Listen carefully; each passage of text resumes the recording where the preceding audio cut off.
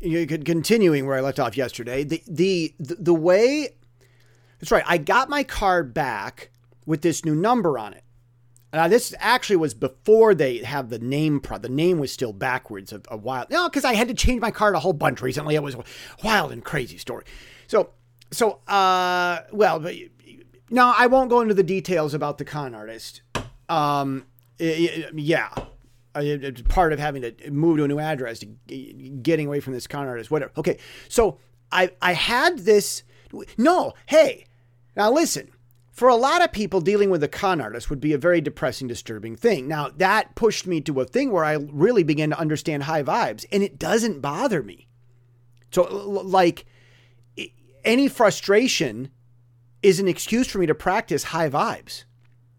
And I'm not joking. Like, for me, bad news has become good news. It's an opportunity for me to control my vibe. It's really it's really amazing.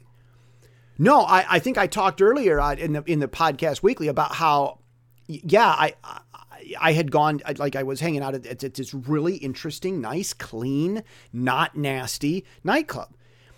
And I thought that I'd forgotten a coin purse that a buddy had given me. Well, the buddy happened to go with me that night. And so I said, I think I lost that coin purse you gave me. He's like, it's okay. It doesn't matter. It's just a cheap little coin purse. I'm like, yeah, but it's got 1/3 of all my money in it because I don't have any money right now. And he's like, yeah, well, you'll be all right though. It's okay. You can get a new one. Well, here I was all depressed about losing this coin purse that my buddy gave me because he's got the same one. We have matching coin purses. It's a thing. Anyhow. So on the way home, I'm because we were walking, back to the shop at like 4 a.m. and I didn't know. Is it possible I didn't even take it with me? Did I really lose it or was it at home waiting in my bag? I didn't know.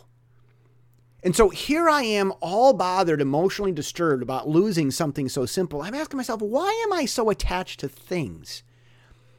And it took every ounce of effort that I had, but I let it go. It was more important that I learned to let go of things than that I get my coin purse gift back.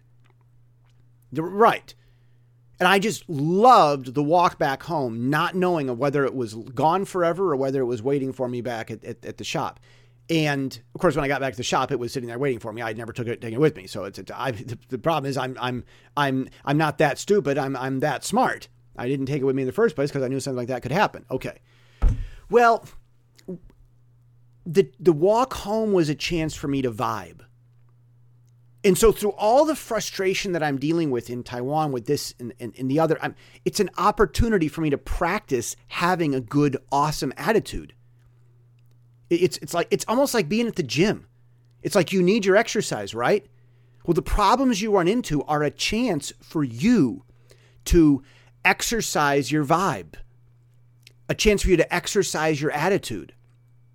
You really don't need to let it bother you. You're going to keep living until it's time for you to go, and then you're not going to stop it. So many of us have a certain point in time when life is over. Now, there are circumstances where we're able to end that early. I knew a friend that did that, and it wasn't exactly wonderful, but I have good feelings about what happened to him after. I'll just leave it at that.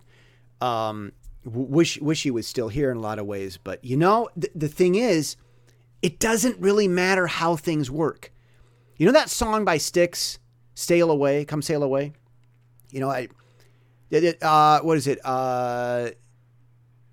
What childhood memories?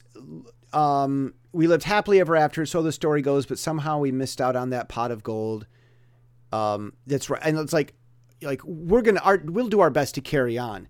But the thing is, those pots of gold that we miss out on, actually, if we vibe right, we will get back every single one of them. Every missed opportunity in your life is not gone. It went through a time portal, and you will see the results of the same opportunity again in the future. I really believe this is what afterlife has for us. But you're going to get it only when you learn to vibe right in the face of unpleasant circumstances.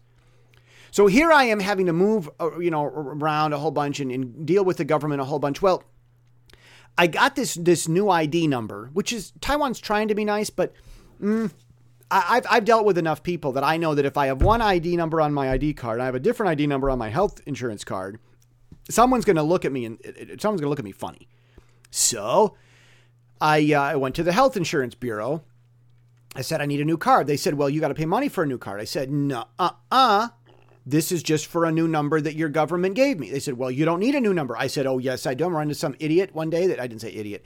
I'm going to run into some, I didn't say idiot one day that it's not going to know the difference between the two numbers and give me trouble about it. It's going to slow things down at least. They said, well, that's an option. You got to pay money. I said, no, your government's giving me a new number. I didn't ask for it. So your government's not going to pay. You're not going to make me pay for it. You don't pass a law and then this because of that and something else. And down the road, I've got to pay money. No, you don't pass a law to make people pay money. Now you can have a fee for certain things and adjust the fee, but it doesn't work that you pass some law and therefore on the basis of that, everybody's obligated to pay money or someone is. No, you pass a law, you're going to pay the money that people may have to incur, or, fees. Okay. Right. Okay. So the big boss lady talked to me about this, and there was some yelling and there was some happy and I think we might have hugged, except there were COVID restrictions. So we high-fived, but I said, I'll be back in 2 weeks. And well, that was 2 months ago. So I went back to update my address because I had to move again and all that. And the lady runs up to me. Hi. I said, hello, it's you. She said, yeah, it's you. It's been 2 months. I said, I know. I said 2 weeks. It's 2 months. She said, well, good news. We're giving you your new card free with your new number. She said, let's get your address fixed over here, and then we'll go over and get your new card all set and ready for you. Well, we went over to get the new card set and ready, and lo, it was waiting for me. My new card with a new number had been waiting for me there in their office for 2 months. She said, Jesse, we took what you said about the new number. Yes, you do need to get a new number on your card. We took that and we contacted the ministry. So probably like the minister himself or herself, whichever, was involved with this. He said, so we have a new rule that when we issue this new ID number to any foreigner, they get 1 year where they can come get their new health insurance card free. They're required to get a new number, and if they do it, meet the requirement within a year, they'll get their new card free. And it's because of you that we saw the problem and we implemented the new rule. You're a hero. And she said, you are a hero. I'm like, oh, okay, well, thanks. I said, that's how a lot of Western people think. That's how what a lot of Western people are trying to do. It's not about what I want today. It's about a precedent for others. She said, hundreds and thousands of foreigners will have this good benefit because of what you did. I said, that's how Western people think. It's not about what I want now. It's about the standard for everybody. And sometimes that's bad. We get into all kinds of fights and wars over precedent and reputation. And maybe we do it too much. So good or bad, that is what we want. It's not just about now. I said, I want you to send that up the flagpole, and I want the minister to know that. She said, okay, I'll tell the bosses to send that up, that's what foreigners want. That's why they come talk to us. So that could affect other things. See, if the executive branch, the minister of this department, but others, well, it's called the ministries, if they understand that in Taiwan, they might have an open ear toward foreigners on many issues because they saw something good. And when did all that go through? High vibes. High vibes. And, it's possible whatever problems are out there, it's just exercise. You have a problem, but you're not dead, which means it's exercise. Don't give up.